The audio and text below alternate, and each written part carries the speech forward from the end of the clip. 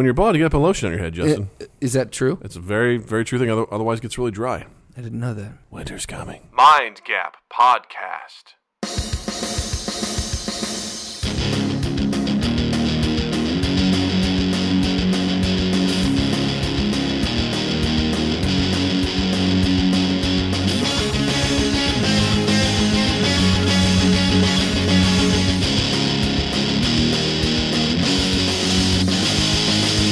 Guys, welcome to Mind Gap. I'm Doug. I'm Justin. And boy, we are flying solo today. You're welcome. All right, thanks for listening. Thanks for listening. It's been Mind Gap. Now, we're rocking out today, guys. Just Justin and Doug doing something that I've been hoping we would do for a really long time. This has been on Doug's bucket list for quite some time now. We finally did it. We found time in the weekend to watch the movie Predestination, and we've just watched it. And now we're going to discuss it. So, guys, if you haven't watched Predestination, starring Ethan Hawke, highly recommend it. Justin, would you recommend it at the top? I would absolutely recommend it now. Starring Ethan Hawke, Denzel Washington, Uma Thurman, Leonardo DiCaprio, Emma Stone, Peter Parker. All those people are not in that movie. Stan Lee, the Hulk. Ethan Hawke's in the movie. It's an Australian independent film dealing with time travel. Yes, and as well as other things. So I will say this at the very, very, very, very top. If you have not seen it, there are massive spoilers ahead. Yes. So pause it, watch it, restart the episode, and then we can go forward because we will be ruining the entire movie. We're going to break this down because this movie definitely warrants a breakdown. So, plus, Doug won't stop talking about breaking this movie down until we break it down. So exactly. This is really... A, because it warrants a breakdown, and B, to satisfy Doug. Exactly. Finally. It has to happen. So, and we want to call out Drew right now. Yes. Our returning guest, our not returning guest because he's not here, but our frequent guest, a frequenter of the podcast, who is not doing this with us today. And that was part of the thing that Doug wanted to have happen. So, it's Drew, true. You've made Doug partially sad today. So, well done. Well done. Thanks. You made my daughter cry. You did. I was over there, and I saw her. She's like, "Where's Uncle Drew?" And I was like, "He doesn't love you. He's on vacation. He's eating hot dogs on sticks.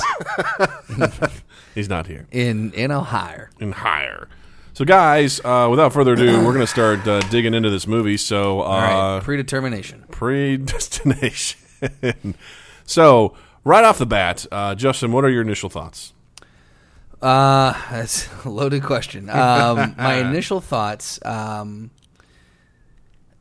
Okay, so when the movie started off, I didn't really know what to expect from it. I had read the synopsis like on IMDb. I won't read if I'm looking forward to seeing a movie. I won't read the synopsis on Wikipedia because they actually go through the full plot synopsis and give you the ending. So I was like, let me just get like the written version of the trailer, right? So I went through that.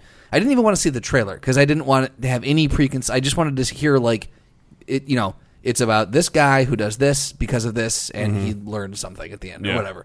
So came into it knowing absolutely nothing, and I will say overall, I thought it was a great movie. There was definitely some plot twists I didn't see coming, and we will get into those. There were some things that I thought it telegraphed a little pretty blatantly. So there was I was like, oh, okay, I bet you, yep, okay, that's the thing, But it kept me guessing just enough to go, oh, it was kind of cool. And I thought it was a unique idea. Like it essentially played with a version of the grandfather paradox. Yes. But more, well, I guess it's not incestual if it's yourself.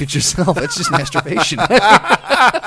So yeah, it had familiar themes, but did it in a kind of a unique way, which I thought was cool. And I'll give huge kudos to the writer because that's a hell of a story to actually flesh out to the point where now again, any time travel movie, you're going to watch it and you're going to go, there's glaring plot holes because time travel is not real yet.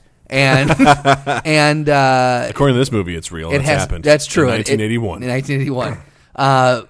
But I mean, there's so many different theories behind time travel that there's glaring plot holes in almost every time travel movie. I don't know if there's ever been a quote unquote perfect one. Oh yeah. But I feel like, at least for me, the holes in how the how it works were very minimal in this. I bought I bought all the explanation that they kind of laid out for me. Sure. I was able to ingest it pretty easily. Yeah. Yeah. Well, this movie was originally based on a novel. Okay. I don't remember the name of it, but it plays out pretty similarly. And I read the synopsis of the novel. And I think it's something along the lines of like "All you zombies," or I think it's called "All you zombies." Okay. And they say that line in the movie, which Yeah. I love. First of all, Ethan Hawke is tremendous in this movie. Like He kills it. This movie, like I always enjoyed Ethan Hawke, but it made me like fall in love with him. Like, Yeah. I was like, this guy does such an incredible job in this movie. Just completely kills it, knocks it out of the park. But I remember watching the trailer for this movie and going like, oh, cool, I'm on board. This seems like some sort of time travel, shindig. I'm on board for it. And then I remember watching it and I was like, the cold open, I'm like, cool, it's on board with what I think it is. And then it just takes a turn. So That was the thing that threw me. It took a huge Yes. right turn. Did not see it coming. Yeah. And then took another turn back to where you initially thought it was coming, Yeah. and then took one more turn. Yeah. Again, like it was very. Yeah. So I guess we'll just go ahead and get into it. So the movie Sarah starts. Snook, by the way. Sarah, yes. Or Snook. Yeah. Snook. I also went she was fantastic in this movie Yes, too. no, 100% agree. She played both a female character and a male character. Right. And she did both. Officially titled "The Unmarried Mother" is Yes. what on IMDb what she's credited in the movie as. Yeah, she's fantastic. Does an incredible job, and looks very similar to Emma Stone. I agree. Like, Yeah. At first, I thought it was her, and I'm like, I don't think that's her. Yeah. So the movie starts with If I were going to recast this movie, you. Yes, if we're going to recast Emma Stone, Speaking to if a we're going to make prior- this an American production, Right. not that fucking Australian shit. speaking to a prior podcast episode, But it starts with in what looks like a train station or some sort of transportation, some building, office building. It seems like, and is it when they're trying to undo the he's trying to dismantle the bomb, dismantle the bomb? Yeah. and then he fights, has a gun battle, or Yeah.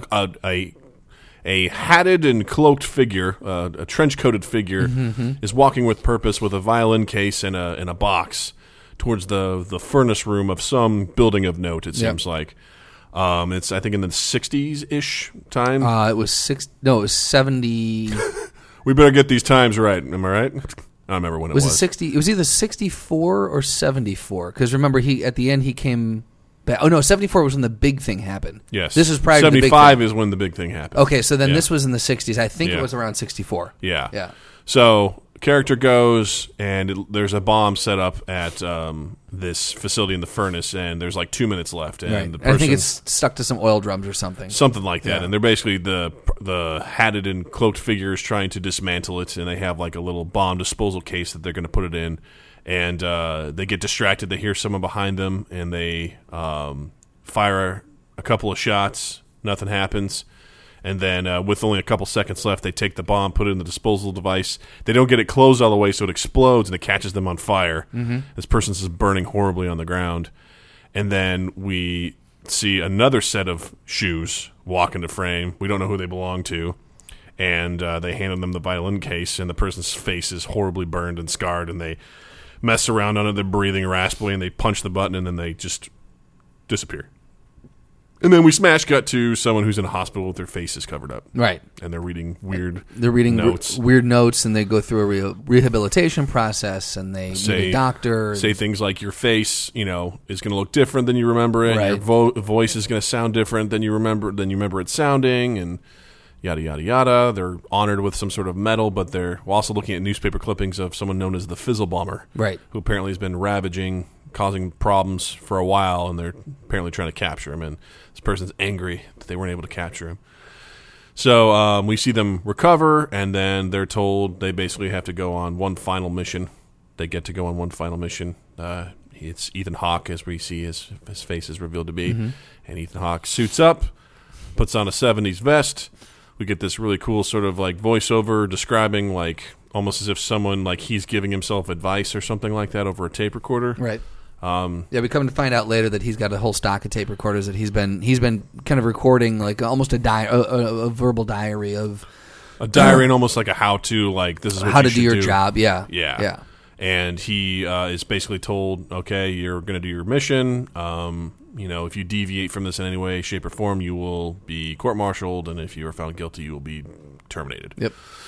So he agrees, and then he walks off, and then we cut to a drastic tone difference in 1970s Cleveland, I think it is. Yes. And I think it's Cleveland. No, isn't it? I thought maybe it's New York. Is it New York? I don't know. It's the 70s. I think you're right. It might be New York.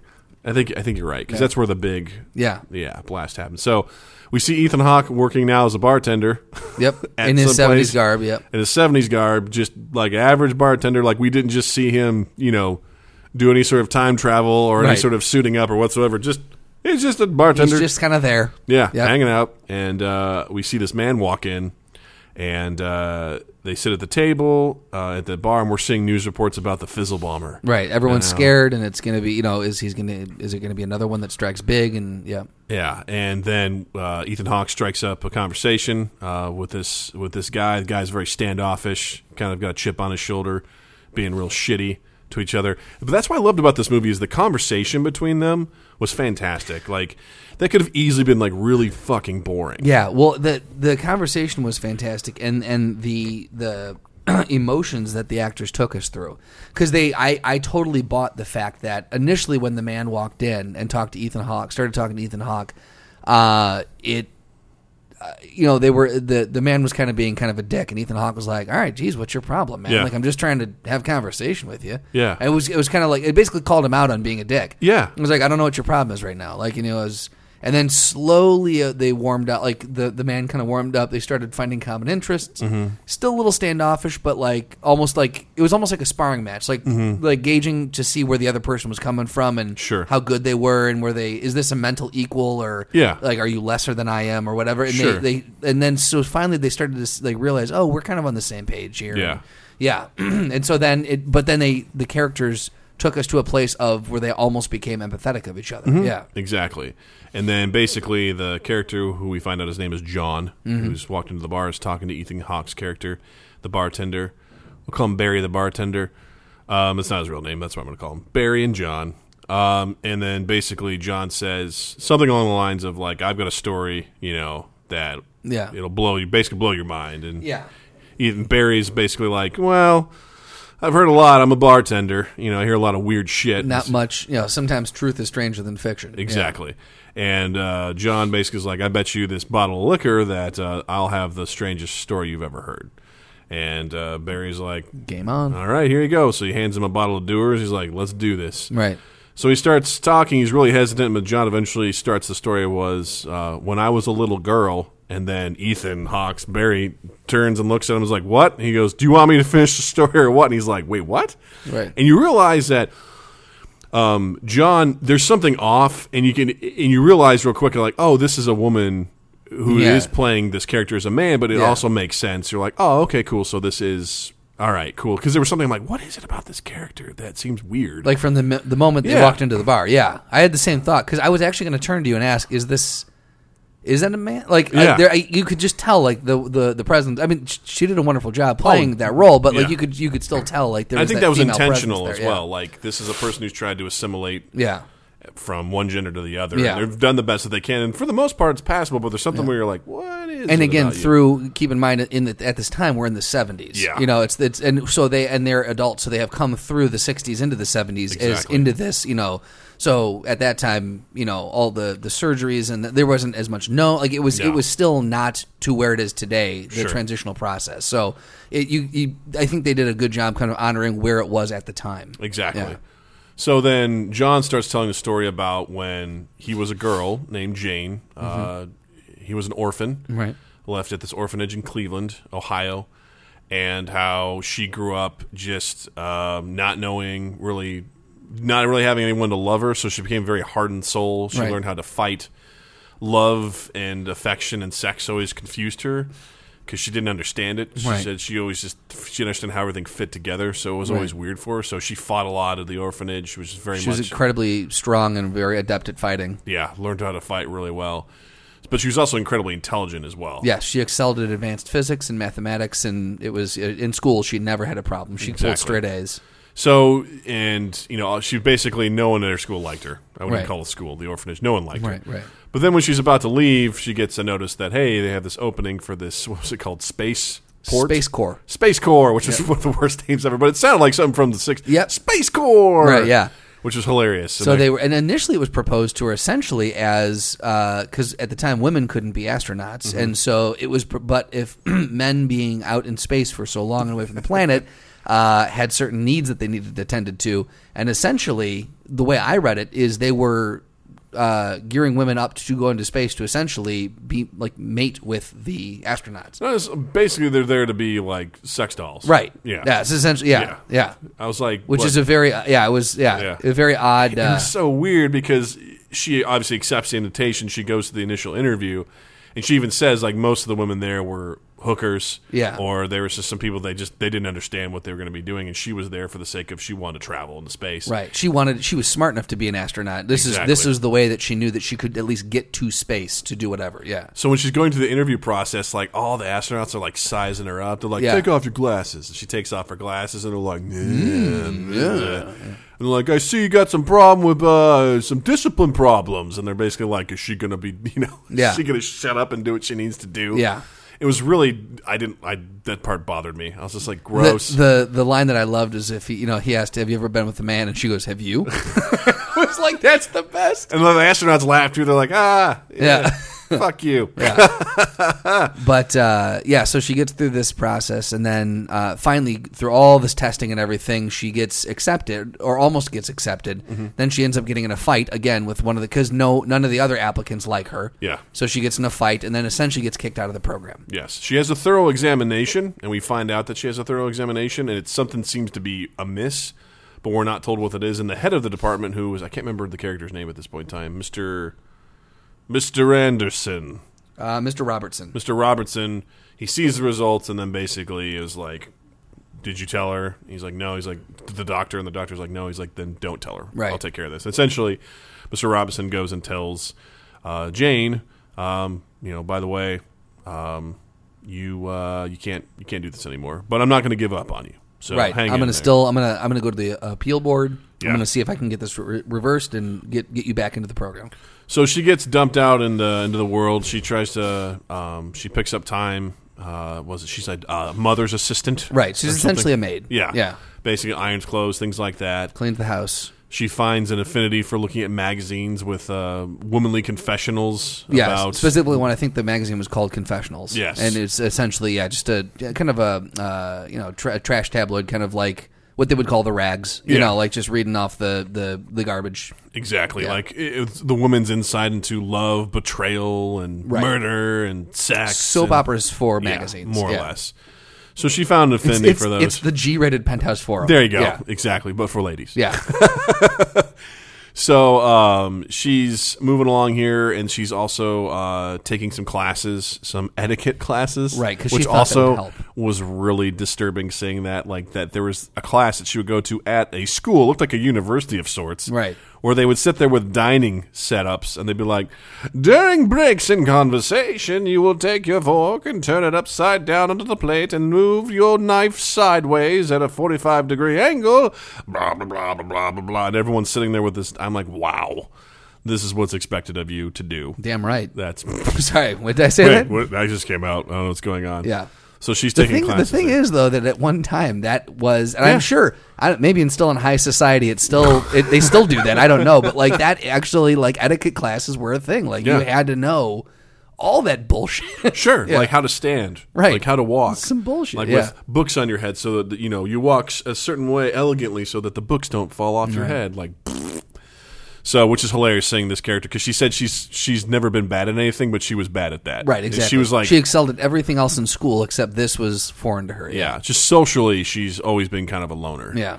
So she hears back from Mr. Robertson, who said, like, hey, we're actually not taking people to space. We've actually got a kind of a shadow government organization. This is a front to kind of weed people out for this. Yeah, it's a great opportunity. But basically, we're looking for people that don't have, significant others, don't have kids, don't have any family, because it's for the very elite. Right.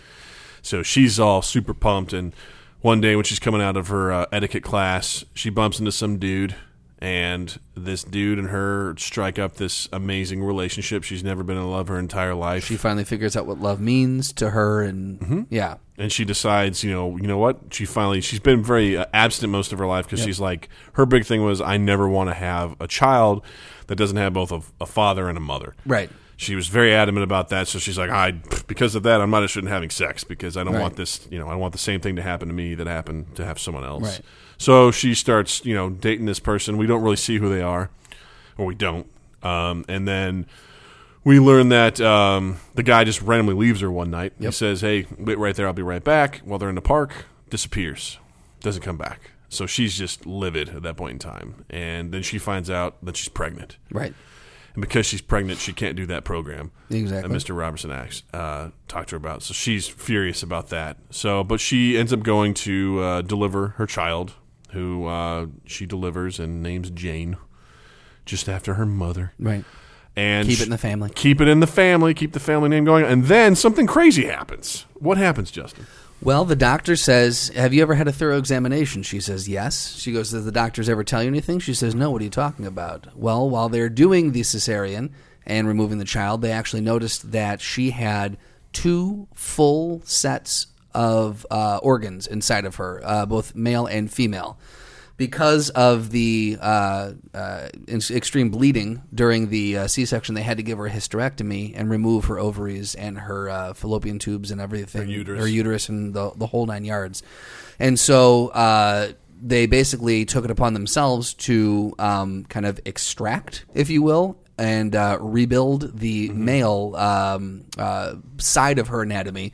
And so basically, while she was under sedation, they gave her a sex change operation so she could have a gender, essentially. What killed me was that... Which again, just because someone has a hysterectomy doesn't necessarily mean they don't have a gender any longer. But yeah. It killed me that they just did that without her consent. I know. That's she was just under the whole time. They're like, well, it'd be cool. Let's connect this. Yeah. It seems like it'll work. Look, she doesn't have ovaries or a uterus anymore, so she must be a man. Right? 1960s talking. Here we go. Or 50s talking. So don't worry. Over time, we'll just monitor your hormone levels. You'll become a man. Right. You're welcome. Yeah. So they let her Tip know. jars out front. Right. So her female organs had developed just enough to allow her to become pregnant and to carry to term. And then, obviously, they, unbeknownst to her, underwent the transformation surgery to become a man. Came out and they monitored her hormone levels, gave her a couple more surgeries to kind of finalize everything. They worked on her vocal cords a little bit. She taught herself to speak lower.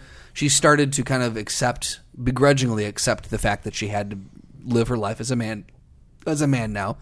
And then, but before she fully took that on, something tragic happened. Right. As she was going through the process of accepting this, her baby, Jane, was stolen out of the nursery. Right. Late night, nurse was walking out of the nursery, and we see a shot of a gloved hand, stopping the door, kind of sliding in, and we see a man in a trench coat with a glove remove the baby, and the baby goes away. And that just wrecked And Jane. she completely loses it because her child has been stolen from her. Yes. And so then she decides she goes through a couple other jobs. She does a temp thing. And she fully commits to being a man. She moves to, I think she said, New York. Right. And she basically she starts out as a fry cook. It's not working for him, I should say at this point, for him.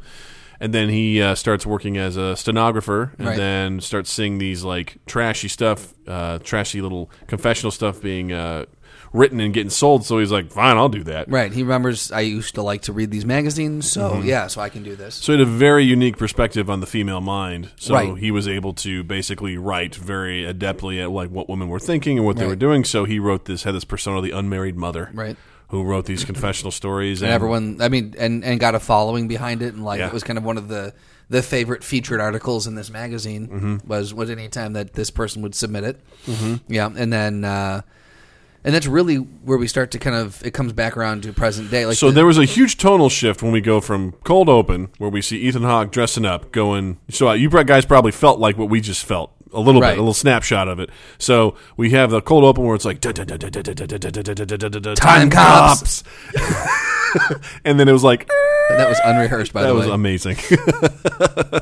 And then it's like backstory, And it's like the shift and the momentum is very jarring, but it's a beautiful story. Right. And I was sucked in immediately. I think was like, tonally I'm on it board. works though too, Yeah. because it is jarring. Like the characters in and of themselves are having this jarring moment. Like, holy shit, this is a very this is a yarn to weave. Like, this is a very Exactly. big story that you're telling at a drunk at a bar. Like, Sure. yeah. yeah. And if it's something interesting too, if you ever watch the movie again, while the story is being told, you'll notice behind Ethan Hawke there's a ladies and a gentleman sign up for the bathrooms, which I thought was didn't realize that. predominantly in frame, which I thought was interesting. Interesting. There's other little tidbits I'll throw out as we go along. Okay. So at this point, John has finished up his story, and he's like, "All right, do I get the Did bottle?" I win? And Barry, the bartender's like, "Nah, it's not bad, but Yeah. And John, and most of the people are gone from the bar at this point, and Yeah. John's like confused, like what the shit, and then Ethan, Barry Barry also had a great point. There was something earlier where he was asking some probing questions at John, like he got very serious. He's usually happy. This character that Barry is very like, I'm a bartender in the 70s, and then he has a very defining moment where he starts asking very pointed questions, like, what about love? Right. You know, what about, and then John's like, oh, I don't have, fuck love. Like, what's love? It doesn't mean anything. I want a purpose. Right. And then, like, Barry's trying to, I feel like he's leading him where he Right. wants him to go, like, letting him sort of, like, puff his chest out, but obviously Barry knows exactly where to take Right. the conversation. So ultimately, at this point in time, Barry's like, John's like, give me the bottle, I won, and then Barry's like, what if I could put him in front of you? In reference to the guy that left her with a baby, left her, Yes. sitting on the park bench and just completely like tore her heart out. Yeah. And you also hear some notion in those voices, like, maybe the Fizzle Bomber, because you hear little snippets about the Fizzle Bomber. News Right. Well, reports John was going on. like, well, maybe he's, maybe people do need to get shook up, and so it's Yeah. kind of alluding you to think, well, wait, is this the Fizzle Bomber? Yeah. Are you gonna? Is Barry gonna finally catch this guy that he's been, Yeah. time traveling after, for? And I think at this point we should also allude to the fact that Barry, the agency Barry works for, is, and the one that John. Mr. Robinson was proposing to, because he when Yes. prior to her getting pregnant, he had propositioned her again to work for when he was saying the secret organization. Yes. Is we take care of problems kind of before they happen. Essentially, this organization is they've figured out time travel, and they'll go back and try to stop terrible events prior to them happening, or correct wrongs that have happened in the world. Exactly. So they'll see something terrible happen, Right. and then they'll send agents back in time to basically stop them from happening. Right, they've got a very close set time frame of parameters that they have to work within, because they understand that if you go outside these parameters, you deviate, terrible things can happen to the space time, basically Yes. to the history. And so they're like, look, you go back, you have one thing to do, you stay within these parameters. You don't and then talk to many people. You Right. talk to as few people as possible, because keep your conversation short. you are succinct, there. yeah. You basically blend in. You do your job. You get don't the hell exist. out. Yeah, like you don't want to be stand out there, and then you come back when it's done. Yeah. Done. Yeah. So John goes, well, what if I could put you, or the bartender goes, what if I could put this guy in front of you? Yeah. And she goes, wait, or John goes, wait, you don't even know who this guy is. And Barry starts like rattling off a lot of specific details, like that he shouldn't know. Right. And John starts freaking out. He's Like, well, you've been following me? Are you a cop? What do you Yeah. like? So, yeah. Oh, So- sorry. We jumped ahead real quick. That's fine. So, to what we were saying, so Barry's been after this. The Fizzle Bomber is the one person that, for some reason, every time he jumps back, he's never been able to catch this guy. Yes. Never been able. Something's always happened to foil it, and this giant explosion always happens in New York and kills about 10,000 people. Right. So we're as an audience, we're led to believe at this point, like, holy shit, does he know? Like, is this the person? Like, like John is saying, like, kind of speaking in terms of like people deserve to be punished. Yeah. So it leads you to the audience, because there's to a lot think of anger in John's heart, because Yeah. he doesn't have anyone. Anything good that's happened has been taken away from him. Right, exactly. So he's angry at this point in time. So Barry finally goes. Barry asks, he goes, what if I could put him in front of you? And he's like, what do you mean? He goes, what if I could put the man who ruined your life, I could put him in your lap. Right. And what if I told you that I could guarantee you could get away with it, would you kill him? Yeah. And John's, without even hesitation, John goes, yes. Yeah. And then Barry kind of nods. He's like, all right, let's go.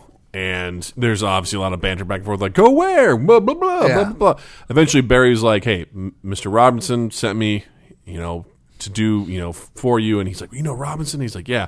So they go to the basement, and it's hilarious because we kind of have an idea. Ethan Hawke's also kind of creepy because it's a dark basement. I'm like, I couldn't really read his motivations at the first time. I honestly thought he was going to just pop John and kill him right there. Yeah. Yeah. Because he's leading him down, and John's like, I'm not going down the basement. He's like, look, you're just going to have to trust me. Right. He's like, and then he goes down there. They go to the cellar, and like Barry just locks the door immediately. Right. And then John's like, what are you doing? And he's like, we're going to do this. We're going to do that. He's like getting all this stuff. He gets out a violin case.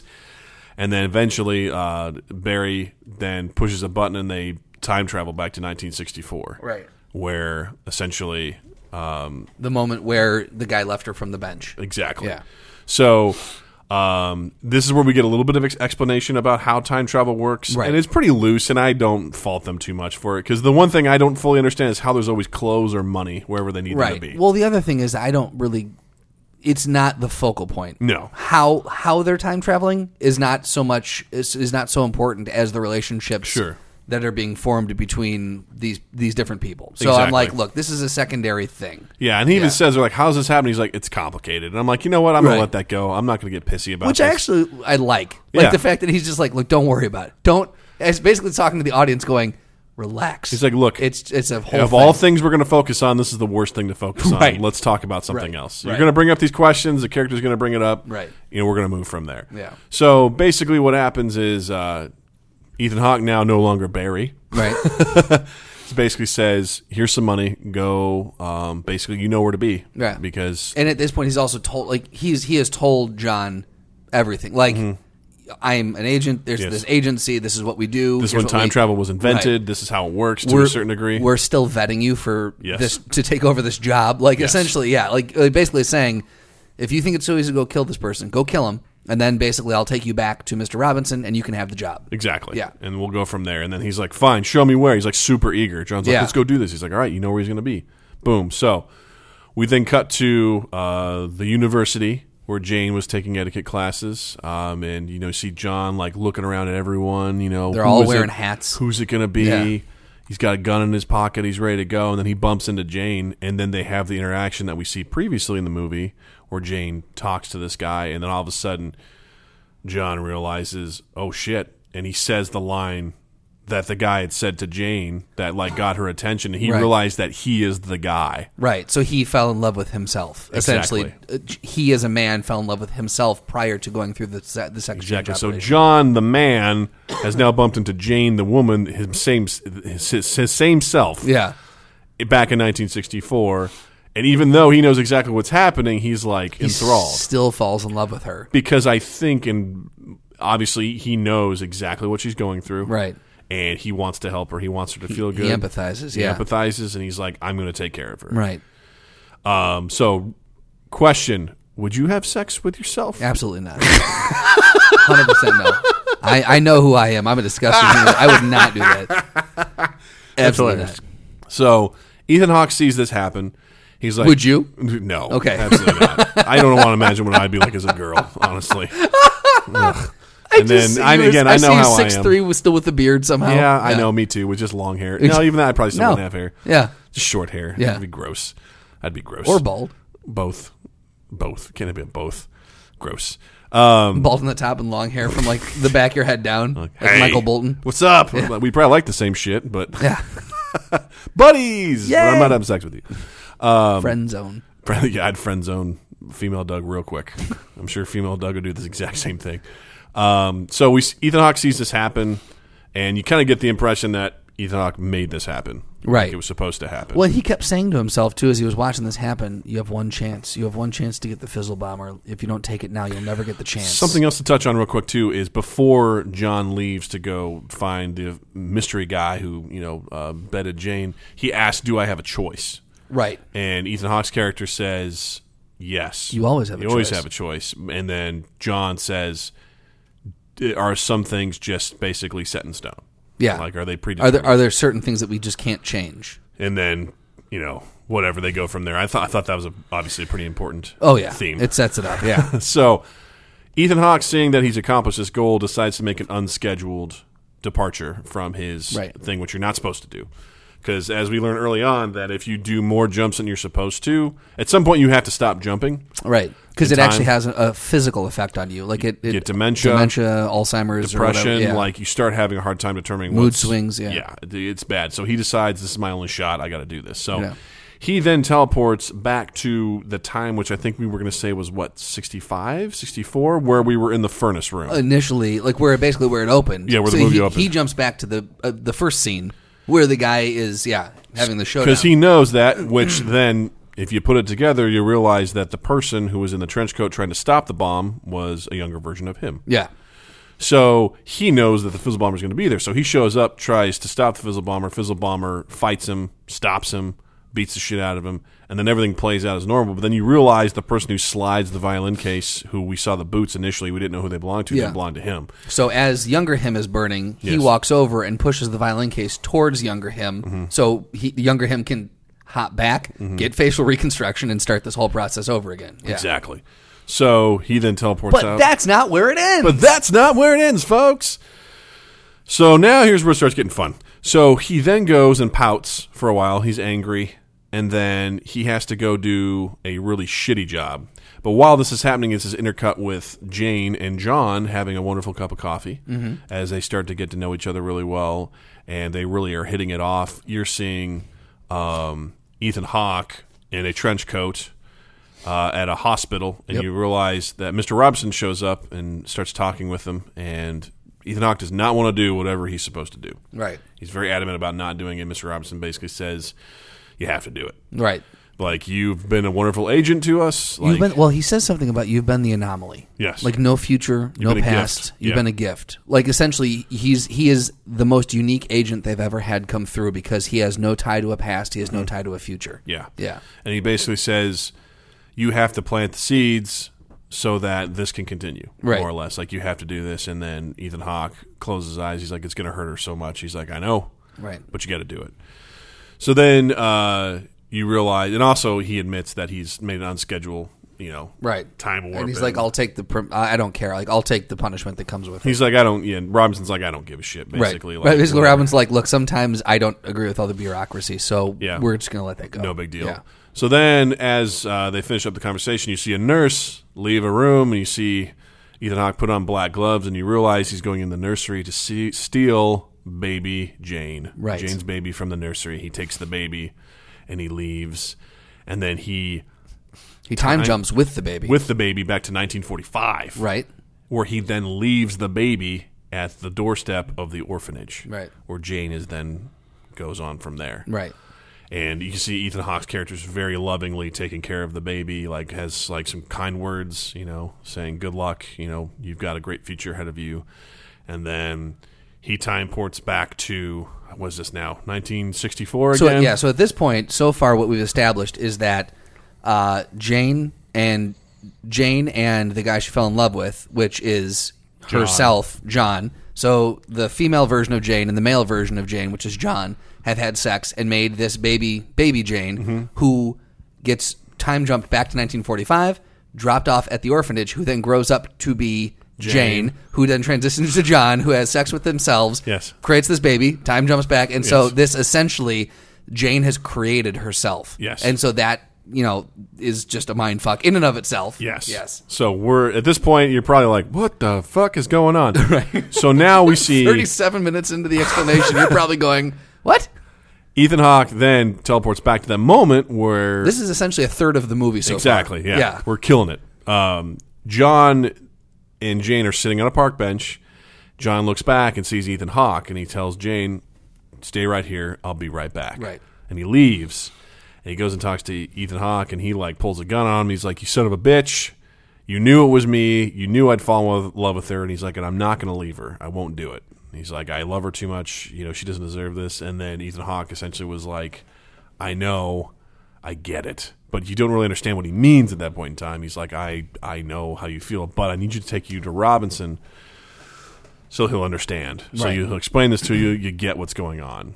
And then John reluctantly agrees, and he looks down at a park bench with just Jane sitting there, and he's just like, fuck. I never wanted to hurt her. I never wanted to hurt her. He's like, I know. So then Ethan Hawke time jumps to 1985, because that's where Mr. Robertson is apparently all the time, is 1985. He likes that year. That's where he hangs out. He likes to hang out there. So then basically John gets put into the initial steps of the program, Right. being tested, whatever. So and then at that point, Robertson hands... Oh, I forgot to mention, during when Ethan Hawke goes back to stop the Fizzle Bomber in the furnace room, he picks up some evidence Right. from the bomb. He gives it to Robertson, and then Robertson gives him a report where he's like, hey, I found some information on the Fizzle Bomber. He's like, but have you decided where you want your last time jump to be? Right. So apparently at the end of these agents' lifetimes, what they do is they get to decide a year in which they get to live in, moving forward, to retire in, more or less.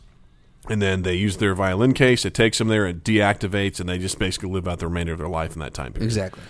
So he decides he wants to be in 1975, right around the time that the Fizzle Bomber sets off his big 10,000-person bomb, because he wants to try and stop it. And he has a conversation with Robertson where he's just like, God damn it, like, you know, Robertson's like, you've done amazing work. Like, you've stopped so many things. You've saved so many lives. He's like, but I never got the Fizzle Bomber. He's like, yeah, but the Fizzle Bomber's made us better. Right. The Fizzle Bomber has... our agency wouldn't be where it's at because we've had to make so many jumps or so many leaps forward in what we do in order to try to stop him that we're where we are because of the Fizzle Bomber. So in a way, it's been a good thing. Yeah. Even though he mass murdered a bunch of people. Yeah. He's like, he doesn't like it. So he decides to move forward with it. He takes his last jump, and he heads into 1975, where he takes his... No, he goes back to 1975. He grabs a Dewar's scotch that he had on from the bar. From the bar where he was having a discussion with John. He's like, I quit. And I don't know if you realize this, but the song that's playing is I Am My Own Grandpa. Exactly, yeah. While he's there. So he leaves, and he goes basically into this nice apartment, and he starts drinking, and he looks at his time travel violin case, and the everything on it switches to decommission. And then a few seconds later, it switches back to fail, error, fail. Right. So that leads us to believe that it's not actually decommissioned. Right, it might still be in use. And Ethan Hawke kind of looks at it weird, like, That's okay. peculiar. Yeah. Interesting. So he goes to a antique store, finds a nice little typewriter, and starts chumming it up with some hot chick there at the antique store, talking about writing again. And you can see that he's really trying to get involved with writing the confessional stories again from the unmarried mother and everything like that. And then you can tell he's trying to live a normal life. Well, at this point, we don't quite know because he's looking at a typewriter, and she's like, "Oh, you seem to be interested in writing," and he's like, "Yeah." And they have this little conversation. He goes back, and we see him start typing out, and we see him write, the unmarried mother by Jane, and then he X's it, like he crosses that out and puts John, and that's our reveal, the grand reveal. Even though you kind of knew it was building to this, that's the grand reveal that he is Jane, John. He's all of these people. All of these people have been the same person. Yeah. And the reason why he looks different is because in that initial scene when the bomb goes off, and he gets his face burned. Burned. He gets facial reconstruction, changes his vocal patterns and everything like that. So his younger self doesn't recognize him. Right. So at this point, you can see he's trying to, because it looks like he has several pages that he's written, and that last thing that he puts on top is a title page. Right. So I feel like he finished the novel. Yeah, he's writing. You can tell he just doesn't seem satisfied with anything, and he stands up, and you can see the scars on his chest and his belly from where they had done the surgeries on him to basically make him a man. Yep. And you start putting together like, oh shit. So okay, cool. So this is all right, cool. So Ethan Hawke is the older version of John. Right. So at this point, you see him looking at, the evidence that Robertson gave him, and he decides, that's it, I'm going to stop this guy. Yeah. So he has one lead where he knows at 1 a.m. the Fizzle Bomber is going to be at this laundromat. Right. So he shows up. Grabs his gun, shows up, kicks the door in, and turns to find an older version of himself. Right. And he is horrified to learn that it's an older version of himself, and he can't believe it. And the older version of himself is so happy to see him. Right, like you finally found me. You found me. We can be together now. You did it. You found me. And he's like, "You're a murderer." He's like, "No, not a murderer. Not a murderer. I've saved people's lives." Right, because of these 10,000 people that I blow up. Many, or all the not these 10,000, but throughout the course of the Fizzle Bomber's career, he's blown up. He's still leading up to his opus, this 10,000 person death, but. In all the smaller bombings, he's killed a terrorist that down the road, because he's hopped to the future and has seen down the road, this terrorist that I ended up killing, even though I killed 200 people, one of the people is this terrorist who down the road would have killed 3,000 people. Exactly. So I saved 3,000 people. So he's looking at kill some to save the larger group. And he's like, no, we did good. Like, we've been saving. And I think what he doesn't realize is the more that he jumps, the crazier he becomes. And I think the more reckless he becomes, he doesn't realize that he's killing innocent people while trying to stop the bad people. And the young Ethan Hawke cannot handle this at all. And he's just like, I'm never going to be like you. And he's like, did you tell him that your time travel thing didn't decommission? Right. He's like, you didn't, did you? And it's starting to dawn on Ethan Hawke, like, oh, that's a slippery slope. He's like, he goes, and he basically is like, you're going to try and live a normal life. It's not going to matter. That girl you met at the shop, he's like, she's got a gross birthmark on her left hip. Right. You're not going to like that. She can't cook for shit. She's going to drive you crazy. There's no one else out there. You cannot live a normal life. The only way we're going to get along is it's you and me. Right. It's like, I love you. Like, basically propositioning, let's be together. Yeah. And make all this, like, let's quote unquote save people by killing everyone. Yeah. Exactly. And Ethan Hawke is like, got his gun pointed at him. He's like, no. He goes, no. And then the older Ethan Hawke, the Fizzle Bomber, basically goes, so here's your choice. You kill me, and then you become me. Right. Or you let me live, and you love me even though I'm flawed. Right. And then Ethan Hawke actually goes back to a really great moment. He starts repeating the line that he said to John back in the bar was, if I put him in front of you, could you kill him? Yeah, he starts saying that himself. He's like so frustrated, like, fuck, this is my own thing that I just said. Yeah. Like that, oh shit. And he's just he's so angry because he's like, fuck. Because I think he knows it's right, but he just refuses to believe. Right. Like, he's like, I have to. Right. So he decides he shoots the Fizzle Bomber like 6 times, unloads his clip into him, and then probably has one of the best ending voiceovers, which is we're seeing the young John getting suited up for his first assignment. And we see the Ethan Hawke, who's just killed the Fizzle Bomber, sitting in his apartment with his shirt open, and you hear him listening, the young John listening to an old recording of the voice of his... Talking about how to do the job of He's like, you are the best thing that ever happened to me, and I miss you dreadfully. Right. And then it just ends. Credits. It's a good movie. So there you go. You don't need to watch it now. So that being said, now that we've kind of walked ourselves through it, what are your favorite takeaways from the movie? Like, what are your favorite moments? My favorite moments, I would say, are the concept of is everything predestined, like to kind of walk, like it alludes to the fact that he's predetermined to kind of walk through the same paces, time and time again. I like the idea of. It's not fate that I like the idea of, but it's this almost like they allude to in the movie, this purpose. Like he's got he forever is kind of caught in this like game of purpose for his own life, but it's this like it's the cyclical thing that just never the snake stops. eating its own tail. The snake eating its own tail forever eating its own tail. My question to you do you read that movie as this is something that will it in and of itself is a timeline. Like, it's a cycle that obviously it's happened before. We're witnessing, the way I read it is that we're witnessing one instance of this happening, but it continues to happen. Yes. It's never ending. It always is happening, and it's happening because it's happening. Yes. And so it's obviously it's a paradox. It's a self-fulfilling prophecy. Yeah. What I found interesting about it was my question is, how did it start? Chicken or the egg, which he asks early on as a joke. Right. It's like, what came first, chicken or the egg? And young John goes, the rooster. Right. Which is interesting. And I love, there's a point where young John calls Ethan Hawke a son of a bitch. And Ethan Hawke laughs. He's like, that's interesting, son of a bitch. That's real funny. Yeah.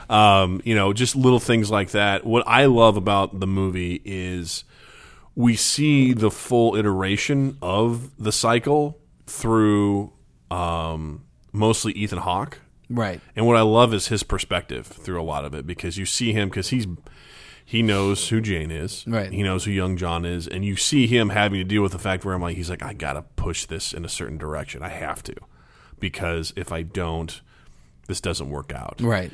But the thing that throws him for a loop, and I feel like throws us for a loop, is you don't realize that he is the Fizzle Bomber. And that... So you think at the end, his realization of that... Well, I think it's only because... The only reason that throws him for a loop is because we are following that one iteration of him. Yeah. So, obviously, I feel like this has happened multiple times. Yeah. and the At that old stage of the process, this what is we're just watching. where we're jumping in to Exactly. the loop. Yeah, Yeah. and so I feel like the old Fizzle Bomber, if we had rewound the clock and followed him 20 years prior, we would have seen this exact scenario play out again. Yes. and again and again. Exactly. Yeah. I mean, we could have seen, another 30 minutes where you see him become the Fizzle Bomber. Right. Exactly. Yeah. And yeah. then see him come to the point where he's so elated to see his former self. Because really, if you think about it, that is his child. You know? he is his own grandfather. Yeah, exactly. Quite I mean, literally, he gave birth to his child, loved that child more than anything. It got stolen from him Right. by himself, and and honestly, the only person that's going to understand him is him. himself. Yeah. Exactly. So his it's such a very lonely position to do Right. what they do. It's very weird. It's disorienting, and there's no one he'll ever be able to relate to. Ever. Yeah. So it's a very sad story in that regard. But I think the only thing that I feel like is a little bit of a misstep, and I understand why they didn't do it because it was a real tight hour and 30 minutes, is I just wish I would have seen him do another another job. Another mission where he actually stops somebody. Oh, so like instead of jumping into this one that is just the cycle for him, actually seeing him go on another mission. Or maybe and- we see a montage of him stopping people. Right, Because okay. I feel like the only thing he's ever done in his life is just hunt this Fizzle Bomber, and I don't I agree. see the results Yeah. of what he's done because Robertson, although I do think Robertson knows very well what everything is, and Right. he's playing it because I think he's like, we need the Fizzle Bomber. Right. Without the Fizzle Bomber, we don't have this agency. Right. Without this agency, not only that, but the Fizzle Bomber does make everyone better. Right, yeah. Like, he Well, makes and I think, do you think that Robertson knows the whole story, Yeah. right? Robertson knows that course. this baby is him, and it's this whole cycle. Yeah, Exactly. He Yeah. knows 100% what it is, who he is, and everything like that. Yeah. And I feel like it would have been great just to see Ethan Hawke stopping someone else or doing something, even if it was just like a 2-minute montage or something. Right, or something yeah, just to yeah. show him stopping other things or seeing him racking up all this sort of stuff. Because you see him get a medal and it's like, hey, this is your second one. That's unprecedented. I'm like, what do you get the first one for? right. I just feel like this is the only thing he's solely focused on. And again, I see why they did it. Right. Because they had to focus There's on that. so much story there. So much happening, and it can get real confusing real Yeah. quick, that it's a great opening to be like, what the fuck's going on? Yeah, To see it all unravel is absolutely amazing. But I just absolutely love Ethan Hawke at the end when he confronts his older self as a Fizzle Bomber, and he just you see the deranged hope in his eye. Where he's like, I won't be this guy. Right. I will kill him, and I won't do it. It's like me telling myself, I have a whole day to myself. I'm like, I'm not going to play games. I'm going to get stuff done today. Right. I'm not going to. What happens? I play fucking games. I know myself. I know what's going to happen. He knows that Right, he's going to right. become the Fizzle Bomber because. doesn't matter though. Yeah, And that look he has at the end where he's like,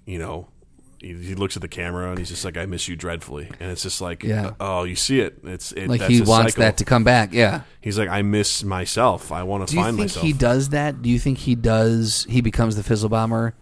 Because again, if he doesn't become the Fizzle Bomber, then he doesn't pursue. He doesn't spend his life pursuing the Fizzle Bomber. So do you think that the reason he does? Do you think the reason that he becomes the Fizzle Bomber is because he's lonely and he wants him to find himself? I think that's a great question. I think it starts out as him being like, you know what? This thing still works. I'm still going to do some good because I'm going to prove to myself Right. that I'm not going to be the Fizzle Bomber. Right. I'm going to stop stuff from happening. I think it starts small where he's like, oh, shit, this happens. Well, I'm going to go back and I'm going to stop that guy from coming to work who's going to kill so many people. Right. And then the more that he does it, the temporal displacements and stuff like that starts messing with his mind, and all of a sudden he starts going crazy. He can't have this relationship with this girl. He's lonely, and so I think part of it will then start to turn to him. He's like, eventually I'm gonna see myself. I'm gonna see young Right. John again. He's like, I can't wait. And I think it maybe becomes a mesh of both. Yeah, yeah. Where he's like, I think he does believe he's doing well, but I Right. think he's also trying, at the end, he's trying to get his younger self to catch him Yeah.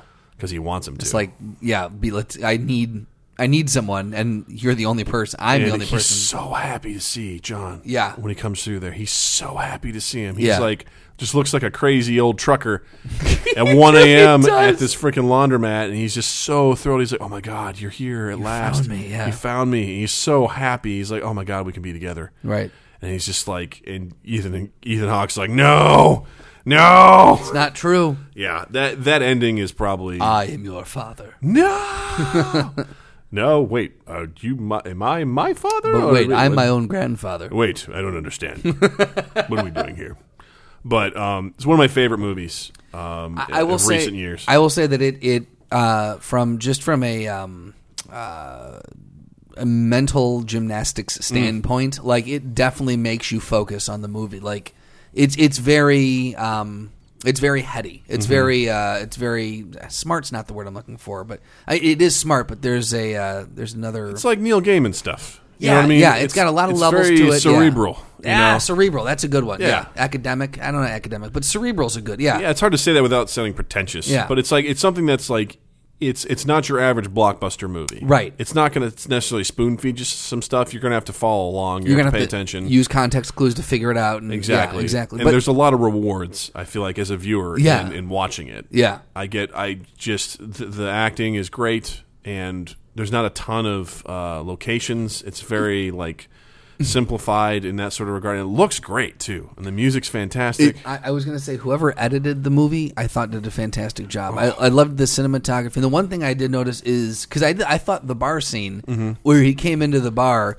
I was like, wow, they're really taking time in this scene. I didn't realize that was an entire chunk of it was essentially Act 2. Right. Like Act 2 was Act 1 and 2, really. Yeah, like, really. I mean, but I didn't realize it was an entire act of the movie. But the thing that I loved about it is there was so much object work. Yeah. That's what I first noticed. I was like, between him pulling the beers, like, Yeah. because he had as he was interacting with John, the bartender, other people were coming up asking for, Sure. 2 more buds, bud. Yeah. And he was actually pulling drafts and like he was cleaning glasses and moving things around. And I was like, as an actor, shooting pool, yeah, as an actor and like as a continuity director or someone who's responsible for spotting continuity, like that's just that's a hell of a job, man. Like like you're moving around, and the one thing I thought was great is, and I spotted a few continuity errors, but one of them, it was so small that only because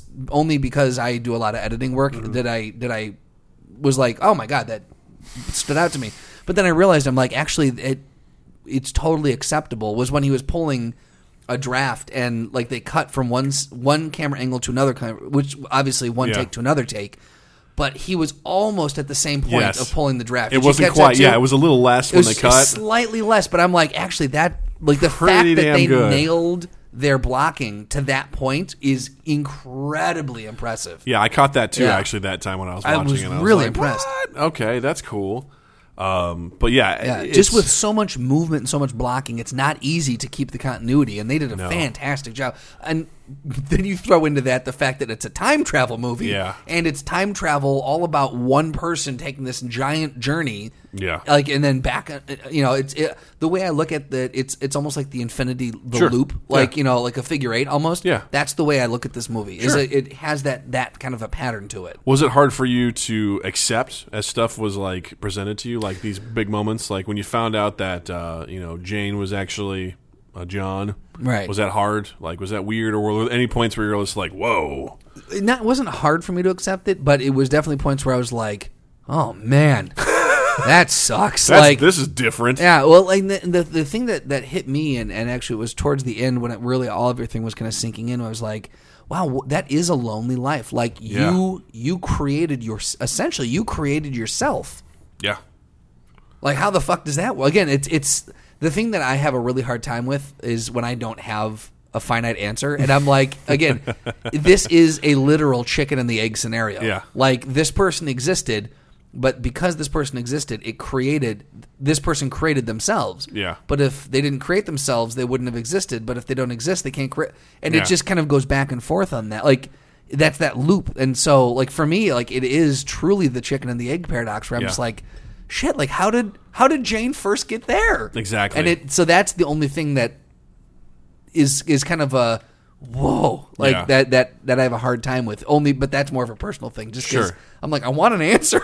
I want an answer, man. You're like, what started the zombie apocalypse? I need to know what caused the plague. Right, exactly. No, I felt like as I was watching it, like because they did such a good job of setting stuff up, that it was easy for me to be like, all right, cool, I'm on board for that. Yeah. All right, I'm on board for that. And I was like, what? Yeah. I kind of had an inkling that John was going to be Jane's lover. Yeah. I was like, okay, cool. There really wasn't a ton that I called. And honestly, I don't try to do that much. Right. Sometimes I do. Most of the times I don't. But well, when a movie does I did it on this one only because they blatantly kept, like when Jane met her one love, they blatantly kept his face out of view. Sure. And I was like, okay, well, they're doing it. So that, for me, that almost like begs me to go invite. Try to guess. Like, and so in my head, I actually had Ethan Hawke's character interesting as that man, which technically I'm not wrong. Funny point too. You said when the Fizzle Bomber and Ethan Hawke were fighting in the furnace room hand to hand, and you said regarding the Fizzle Bomber, careful, she punches really hard. Right. I was like, he's not wrong. I mean, he's wrong, but he's not wrong. He's not wrong in the sense that it is that character. It's just not the female in a version. different iteration of that character. Oh man! So he said that, I was like, he's not wrong. Yeah, exactly. Which is hilarious. Yeah, but you know what's not hilarious? I almost said the takedown again. The throwdown. This one we're going to do. It's a very serious throwdown. All right, let's do it. Very Serious time. serious, and Serious you're talk. going Real to talk. love. Can't wait. Love the characters I've picked for this one. Can't wait. So, I was gonna try to do something from this movie, but I'm like, it's way too heady for me. I'm like, I can't, because it's all the same person. It is. And It's yourself versus yourself. Yeah. We already know who wins because they shoot themselves. Right. So, Justin just looked confused for a second. I When he think said that. he shot himself. Is that suicide? Oh God, I don't know. If you kill a clone of yours, or if you kill yourself in the future, oh man, Oh boy, oh, law's can't. weird. I can't. Law's weird. So this one, I thought we'd do two very historically accurate characters. So we've got from The Last Samurai, Tom Cruise's character, Jesus, okay. versus Matt Damon's character in The Wall. Oh boy. So two white people, One in Japan, one in China. for some reason, just dropped into the hero role of an Asian centric movie. Some really racist movies like, they're both the same, right? Right. Same countries, same thing. Yeah. Cool, let's do that. So we've got the two white guys that shouldn't be there in both movies, essentially squaring off on each other. So Interesting. a samurai versus what I assume is an archer. I would have to assume that Matt Damon automatically has the leg up. Again, what are we talking about terrain wise? Is Matt Damon on the wall? If he's on the wall, I give him the. I was thinking maybe it's a siege on the wall, Okay. and Tom Cruise is leading the samurai in to take the wall. I feel like Matt Damon's already going to have the advantage because he's of got the wall. The wall. The wall. He's up top and he's got ranged weapons. He What appears about- to be a really good archer based on the trailers. Yes. What about this? There was a siege on the wall. Mm-hmm. Bodies everywhere. Right. He's come down from the wall to kind of survey and make sure everything is still, the structure of the wall is good, and he's checking. He's also He's an a structural engineer. engineer too. He's got a hard hat on and a he's clipboard. Like, all right, guys, we need to. Hey, reinforce- Danny, we need to get some more mortars over here. reinforce the mortar in this section B3. Yeah, I don't know, man. The cracks are here. The Emperor's not. He's going to have my ass for these cracks over here. It's not going to be good. Not going to be good. Oh, I'm getting dock pay for sure. Oh, shit. So he's come down to inspect the integrity of the wall and just to kind of survey like the battlefield, make sure there's no living and this and that. But from around a tree comes Tom Cruise's character. He's somehow survived. He was hiding. No, but basically the two of them are the last two standing. Would you say they were the last samurai? I would say that Tom Cruise is. But the two of them are essentially it's a one-on-one battle after they've already been in a battle, so they're both Okay. winded a little bit, like they're both a little tired. Sure. And, How far away are they from each other? They are 50 yards away. Okay, that doesn't give Matt Damon's character much time. He maybe gets a couple shots off. Right. They're both on foot too. Okay.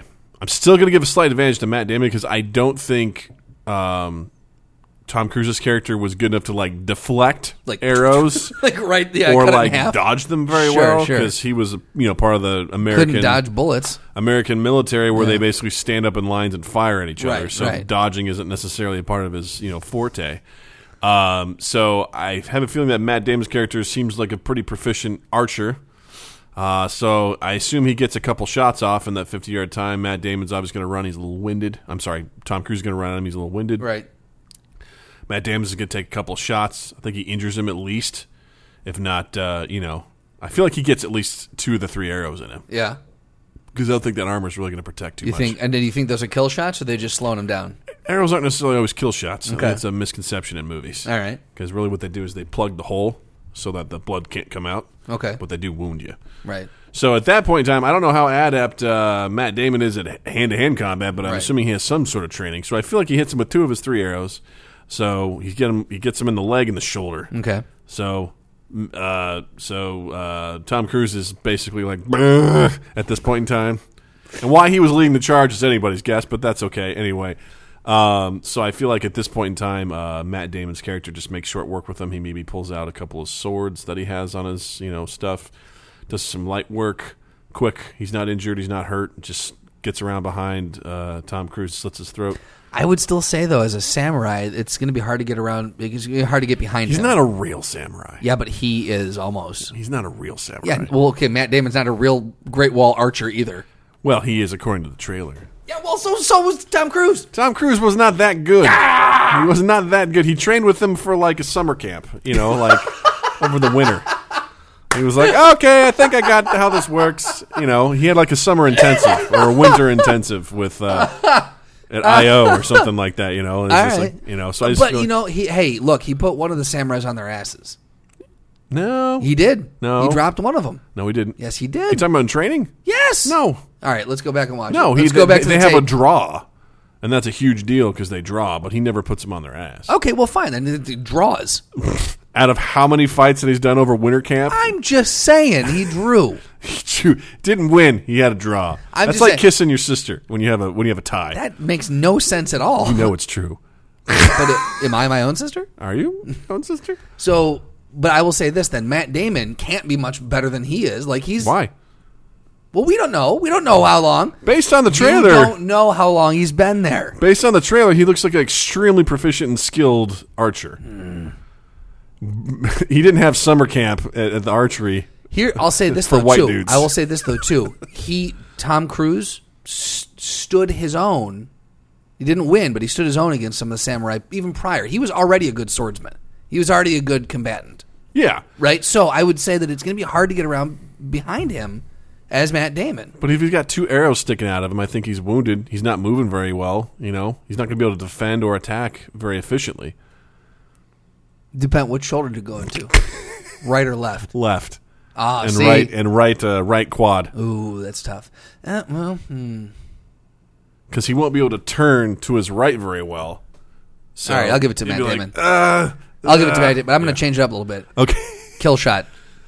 Right as Tom Cruise is running beeline, not even Yeah. zigzagging. He's just just- and Damon just goes right in the right throat. between the eyes. Yeah, right between the eyes. And boom, No, boom. not between the eyes because obviously that's bone that would be really hard to penetrate. I'm going to put it between the throat. Yeah, Yeah. gets him right there. Right there in the weakness. Matt Damon done. Matt Damon done, y'all. Y'all heard it here. Woo! We did it. Yeah. Guys, thanks for hanging out with us. Again, thanks for listening to us talk about Predestination, one of my favorite movies. Definitely go check it out. If you haven't, rent it. definitely check it out. I own it on Blu-ray because I'm better than you. No, So, go do that. But seriously, it's worth checking out. Ethan Hawke's amazing. Not Emma Stone's great. And everything about it's wonderful. So you guys can find Mind Gap on Facebook. We're also on Twitter at Mind Gap Podcast, and Justin has a website. You can find me online at justinstrandland.com. You can listen to this podcast as well as the other one I do with Milos every Monday. It's called The Best Bar Podcast Ever. And on Twitter, Instagram, and Snapchat at Justin_Michael. It's spelled Mikel. While you're in the online realm, check us out on iTunes. Subscribe to us. Review us. Let us know if there's a topic you want us to cover, or if you think you're interesting enough to be on the show, then let us know. 2 East 8th is 2east8th.com and 2 East 8th on all social medias. Hooray! Yeah! Guys, have a wonderful week. We'll see you next week. Mind Gap Podcast.